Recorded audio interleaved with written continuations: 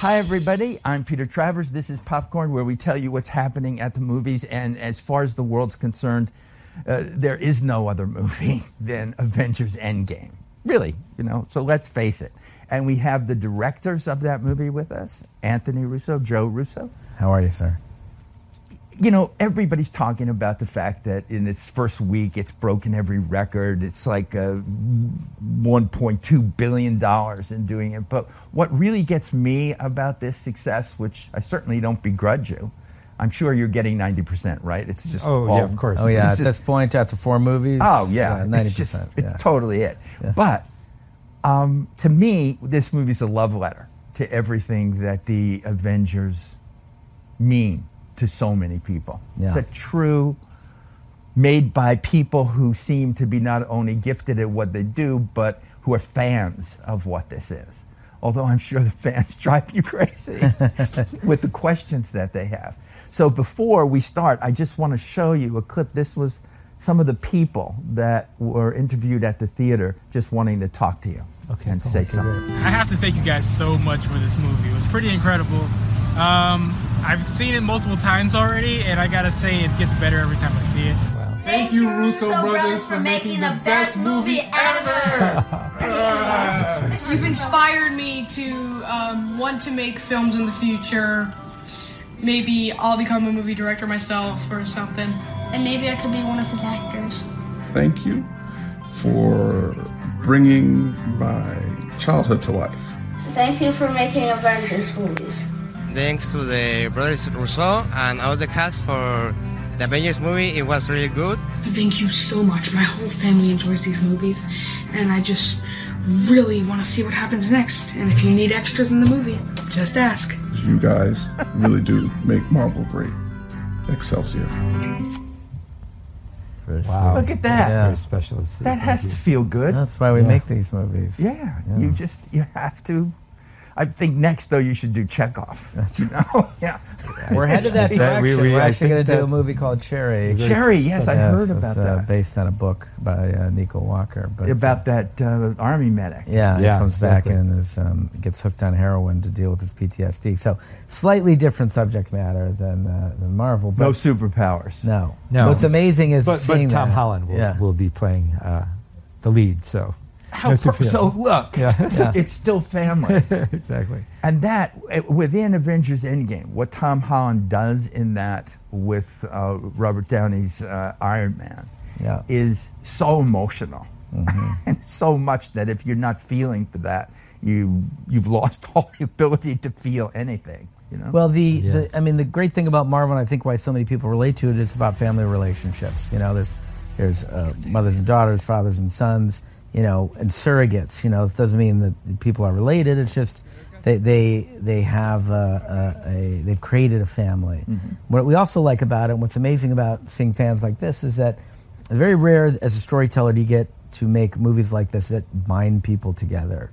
There's a real sense of community behind these films. The global reach is significant. A fan in the UK can talk to a fan in India, can talk to a fan in Japan, and it really is a binding experience. We snuck into the theater on the Thursday night that it opened in Los Angeles. After the lights went down, we went in the back, and it's rare that we've been in a movie theater where we've had that kind of experience. People were cheering and laughing and crying and cheering some more and jumping on their seats, and it really had an energy to it that seems very unique to this narrative experiment. But when anything is emotional like that, and what you did last year with Infinity War, you snapped your fingers. Right. And half of the world's gone. What a power move that was. Well, that's one of the great joys of working in the Marvel Cinematic Universe and with a serialized storytelling at the cinematic level, is that we get to take chances and we get to go to places in individual films that you might not be able to otherwise. It's very rare to see a Hollywood movie, especially a big major release Hollywood movie, where the bad guy wins. But life isn't like that. Like sometimes in life, the bad guy wins. We all have to endure that. So to be able to tell a story where the bad guy wins, and it's okay for the audience because they know that even though the movie ended that way, there's still hope for the future because the story's not over. That's a very unusual experience, unusual opportunity for filmmakers to tell that kind of story. Well, they can't seem to accept that it's over. I think that's why you hear people saying, I saw it 3 times. Right. You know, you're going back to it, I don't think, not just to look at the nuances of what you might have missed, but I need to hold on to it. They can't really be gone. Well, nothing has value unless it has an ending, right? I think that why there's so much energy around this movie is that it's a true finale. There's, this is an ending for a number of the characters that people have come to love for the last decade. How do you decide in Endgame who's going to live and die? Who is going to survive? It's really based on an individual character level. Like, we just study each of the characters. We think about, our job on the movie, our goal for this movie was to end the run that began 11 years ago now with the first Iron Man movie. So we looked at every one of those characters. We looked at their arc that they've been on through all of the films. Mm-hmm. And we just started to think about, well, what was the most satisfying climax for each of those characters on an individual level? And then we began to see how it all sort of orchestrated together with one another. But that was our road. There was never a mandate from Marvel about somebody had to live or somebody had to die. It was simply, what is the most satisfying story we can tell? Yeah, I would think that Marvel and Kevin Feige and what everybody would say, they would be betting every decision that's being made about this, because these are characters that live in everybody's heads and hearts.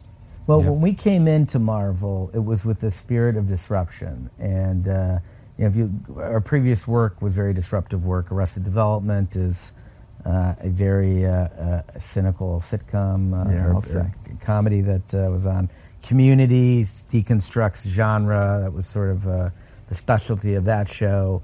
And then, we started at a point in Marvel where they had already built the, first act of this Infinity Saga. We came into the second act when you traditionally start to deconstruct. And we started making really disruptive choices, and they got excited by that because those choices were working. And I think that, we're at a moment of transition for narrative. We really are.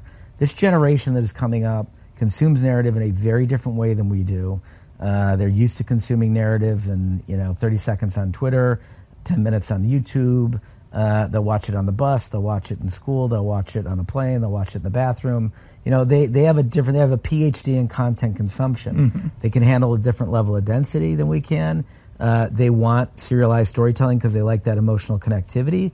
And also what that serialized storytelling gives them is conversation, a long-term conversation that they can have over a decade about how much they love characters, who's right and who's wrong, who's going to live, who's going to die.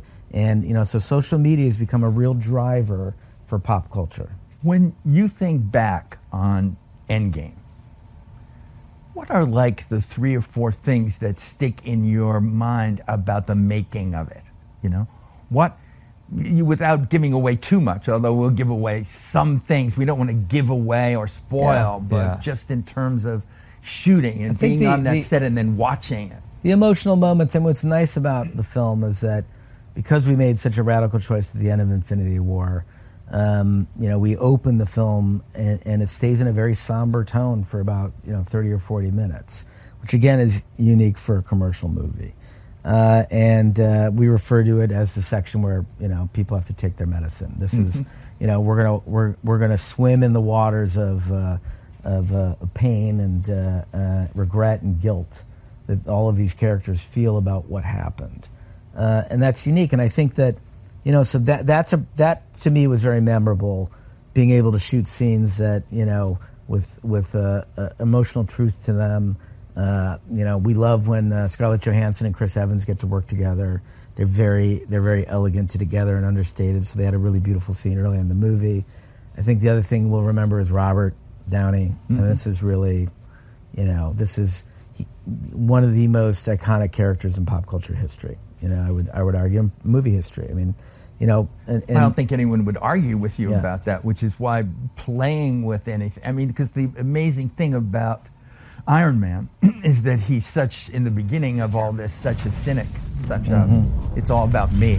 Yeah. Until he's can build to some kind of self-sacrifice. Right. That's exactly his arc, is that he goes from selfish to selfless over this 10-year journey, and he makes a lot of poor decisions along the way. He makes a lot of good decisions along the way. He makes a lot of very human decisions along the way. And I think that, the audience went on a ride with him, and it's a very profound experience for them. And I think by what you said, I think that's why, even though he dies in this movie, and this beloved character is now leaving the movies, because it's the completion of this arc for this character, because it's sort of a movement from selfishness to the ultimate act of selflessness and self-sacrifice, and he's giving up a lot by making this choice. His wife, his daughter, who are so important to him. There is sort of like a beauty, and there's a nobility and an uplift in his decision to do that, and a hopefulness. Well, there is. There's a memorial service, I'll just put it that way, in the film, where we see a lot of Avengers.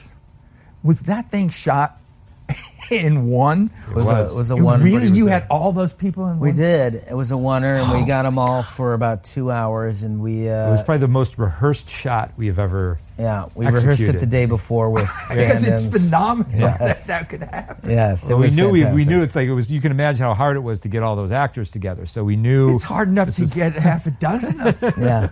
Yeah, it was a really rare opportunity. So it was special though, but because they were gathering for Tony's funeral, we tried to be very secretive in executing the movie about what was going to happen. So internally, we would always refer to that scene as the wedding, not the funeral. That was our code word for it. We're doing the wedding scene. Yeah, exactly. But also what it represented is, this is a grand narrative experiment. These are, of course, there have been, serialized stories in movies before. Of course, there have been franchises. This is 11 different franchises interwoven to tell one mosaic. And what we found really compelling about that shot is here are groups of characters that represent interwoven pieces of that story, all on the shore saying goodbye to this character who started it all. If you count up the number of movies that those characters in that shot have interacted with Tony Stark, I mean, it's significant, vast. Right. Yeah. Well, I see a lot, just from my own personal bias, about Cap, because you did Winter Soldier, and Civil War, which are two of my favorites in that series. There's what you're doing in this. There's a lot of that in there. You're not really afraid of the character building elements of those movies. It doesn't have to be right away, and that's what happens in it. So do you two feel a special connection to Cap and Chris? I think we do. We do, yeah. I mean, we've been involved in such a large piece of his arc. We love the character. And look, one of the exciting things about that character is while Tony Stark has sort of been the whirlwind center of the MCU, Cap is the co-lead of the Avengers. And he's the co-lead of the Avengers because in many ways he's the opposite of Tony. And his arc is the opposite of Tony through the MCU. Cap starts where Tony started as a very self-centered character, a terminally self-centered character. Cap starts only wanting to serve, being ready to lay down his life from Jump Street for the cause, for others. Subjugated his identity. Yeah, so and then his movement through the MCU was the opposite in the sense that he had to get to a place where he was self-actualized, where he had to walk away from authority, realize his individuality, and eventually find a way to make a choice for himself that had nothing to do with the greater good. When you're shooting that kind of a scene where we're saying goodbye to a character, are you guys affected by it in the moment that it's being shot, or are you too wrapped up in the getting of the shot? Yeah, there's a lot of pressure to get it right. Yeah. You feel the gravity of years of storytelling, I think. And certainly, the last shot the last thing that we shot was Robert saying, "I am Iron Man," and snapping his fingers. That was actually the last shot that was ever recorded for the film. And that was certainly emotional because it was Robert, because it was the character's last line, because we shot it in Los Angeles at Raleigh Studios, where Robert, 11 years earlier, had screen tested for Iron Man. So we're literally the soundstage adjacent to where we were shooting his last scene as Iron Man. Soundstage next door is where he had one screen tested. I didn't even know he had a screen test. Yeah. They don't talk about it much. Don't you but know what? Well, if you go back to where Robert Downey was in his career at that time. Well, that's true. Yeah, there was a lot of things in there. But it's when you are shooting it as opposed to when you're watching it. Now, you guys are in that editing room. I can't imagine. Yeah. I ran into people who were actually online when I was going to the screening, who were on another line that were going to spend 59 hours watching all 20 2 wow. movies. Amazing. Yeah, 3 days where they were sitting there. Yeah, but you're watching this movie hundreds of times. So what can cut through that repetition to you when you're watching it and actually get a tear out of you? I'll tell you this: one of the scenes that I don't know, no matter how many times I watched it, in which, like you're right, it was countless times, when Ant-Man reunites with his daughter after he comes out of the quantum realm and realizing she's 5 years older than the last time he saw her. That scene always gets me. I just can't. You know, even though, again, you develop a very workmanlike attitude, you know, sort of having a sort of, and a technical attitude working with this material, but that scene always affected me emotionally. He's going to judge and say, no, nothing gets to me. I'm tough. I act in this movie. Somebody's got to keep their wits, right? Yeah. It's like, I think when, you know, we snuck in and watched it with an audience on opening night, hearing other people being affected as much as they were, you know, lots of sobs and, you know, children really affected. That gets to me. That really, when you know that you've impacted an audience in that way, because the reason we make movies on this scale, the reason we make pop culture films, we grew up on art house movies, but we also grew up on popular cinema. And there's something we love about art house films, and there's something we love differently about pop culture films. And, you know, walking out of Star Wars, walking out of Empire Strikes Back, walking out of Indiana Jones, the feeling that we had seen something that was special, and we wanted to talk about it, and it stayed with us for weeks, and we wanted to see it again and again and again.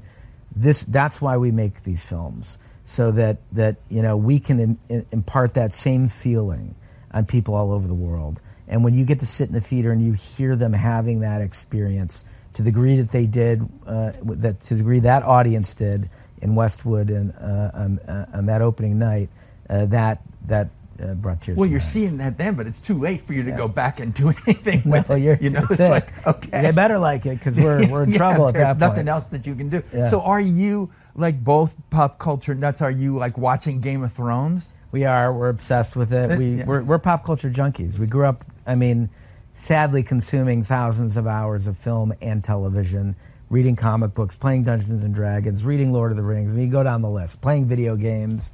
You know, we did all of it, and we were voracious about it. So you drove your parents nuts? Nuts. Yeah. So you were in basements making home movies while we weren't. This was before, I think, you know, like there was a real movement against that kind of overindulgence in media. So I don't know how crazy we drove our parents, to be honest with you. But you know, what's interesting is we were not like Spielberg. We weren't in our basement making films. We were film geeks. We were talking about them. You know, he and I would watch movies and then talk about them for hours with our friends. Watch them again, talk about them again. You know, I mean, that was really the way we came. More of an academic point of view. To do it. So you guys get along doing this. You know, I've talked to other people. I've talked to the Coen brothers about what happens and how it's done. When you're on the set, what are you doing? One is one talking and then the other one does it another time? What's going on? What is this? We kind of have a flow with us. You know, like I think probably every directing team works differently. It's all a function of like personality and process. I mean, Joe and I like to have a very easy, loose process. You know, again, our collaboration just begins with like a nonstop dialogue with one another, and it's almost like a Socratic dialogue where it's kind of point, counterpoint, and it's how we sort of saw through what we want to do and what we're trying to achieve and what the best way to do that is.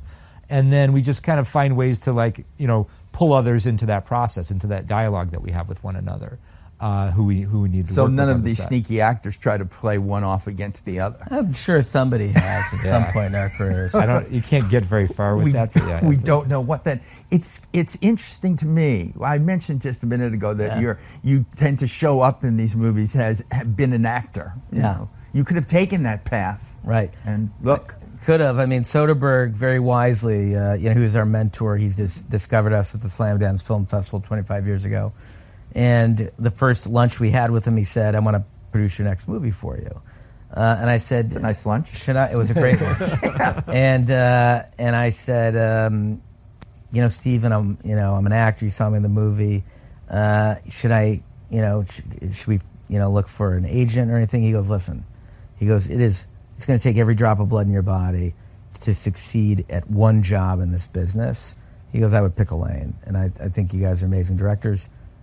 Start focusing on directing." And yet, you still show up in occasionally. Why did you decide to be the first gay character in the MCU? Well, I think it came from a storytelling standpoint. That scene is meant to represent an everyman character. We know we wanted a perspective. If you're going to wipe out half the universe, you need the perspective of the rest of the world. You have to move beyond the Avengers story for the audience to understand the impact that it's had on the lives of everyone around the world. Yeah. Well, let's talk just a little bit about those original Avengers in it. You talked, I think we dealt with Iron Man and what Robert Downey means and what Chris Evans means to Captain America. What about Thor? Why did you decide he should be so fat and sort of just go to pot in this movie? Well, that was drawn from the very specific road that character has traveled. If you look at his history, arguably no character has suffered more than Thor. I mean, his father was killed, his mother was killed. At the end of Ragnarok, his planet was destroyed. At the beginning of Infinity War, Thanos kills his brother. He kills Heimdall. He kills many of his people. He goes on a single-minded quest just to avenge them and kill Thanos by the end of Infinity War, and he fails. So it's like that. He's at a low point. You can't drive that character any lower than that. And sometimes when you are in a place that is that bad and that difficult, the only way forward is through humor. Because you can't, the pain and the sorrow is too much. You can't bear it any longer. And we wanted to explore a very human response to that kind of suffering. Guilt suppression. How would you react? It's you let yourself depression. Go. Yeah. Start drinking a lot. You don't care what you eat. You don't take care of yourself. You don't sleep well. Well, and we saw in Thor Ragnarok that because Hemsworth has a real knack for comedy. He does. Side of it, but without losing who that character is inside to do that. Yeah. And it's like, that's why I think that, even though it was, it's a very positive road forward for that character in a way, in the sense that it was what he needed to do to protect himself and eventually maintain himself until he could rebuild. Yeah. And in terms of the Hulk, we're seeing him as Professor Hulk now.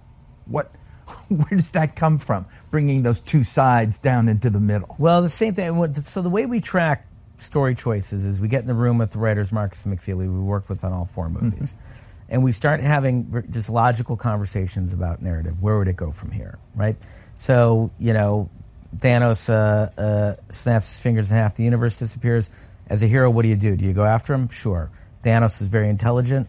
When you find him, he's found a way to wish away the stones. You have no path forward. We thought that would be a surprising turn for the audience, so we activate the characters. You think, okay, we understand this is going to be a quest movie.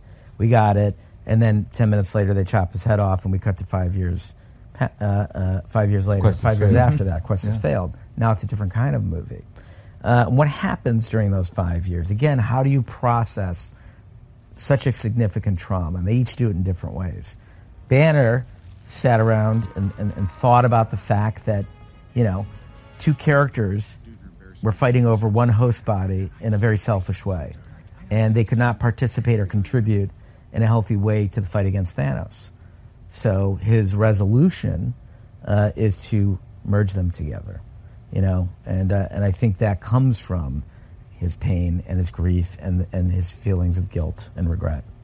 Well, Black Widow, again, with Scarlett Johansson playing this is another major thing going on with this character. What made you decide to go where you went with her? Well, again, it's just character arcs. Scarlett Johansson started out, her character Black Widow as a villain before becoming a hero. She's individualistic, she's self-concerned as well, because she's about self-preservation. She came out of this culture that taught her that, you couldn't trust anyone, and the only way to survive was to kill your enemies. The opposite of the Avengers. Yeah, and slowly over the course of the movies, we've been very fortunate to work with her on all 4 films because she's an amazing actress.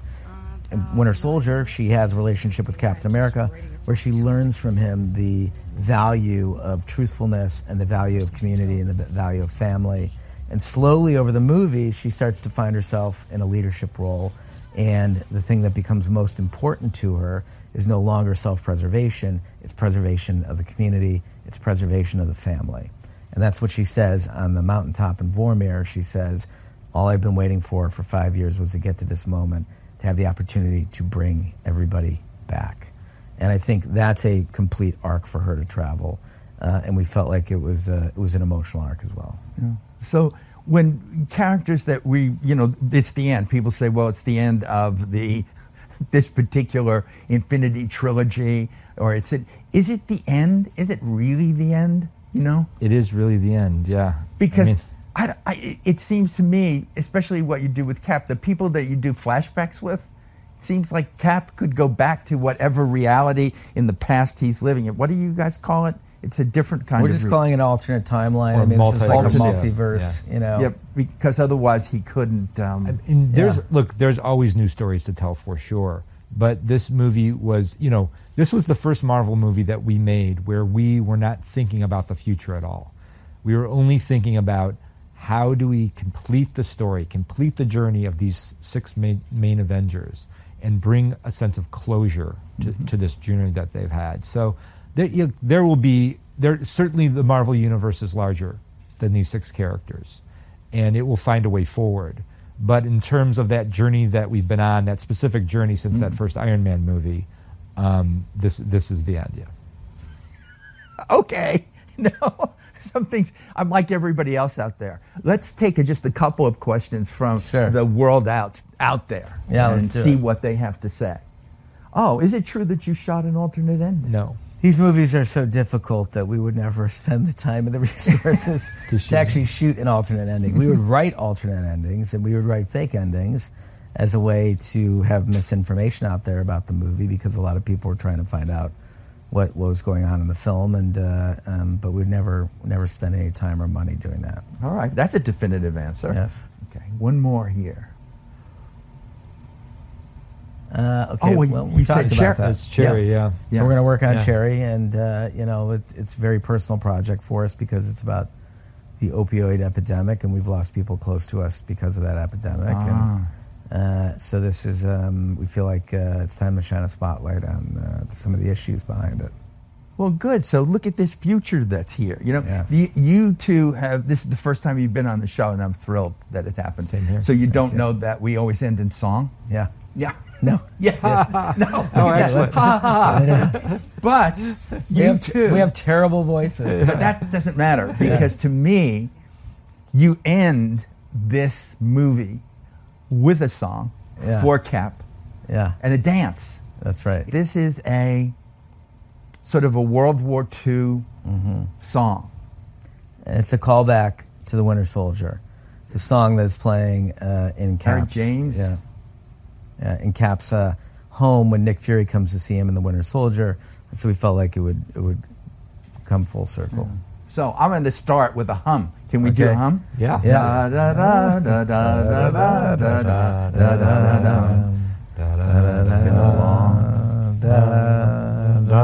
Beautiful. That is just amazing. Thank you. Thank you, guys. That was special.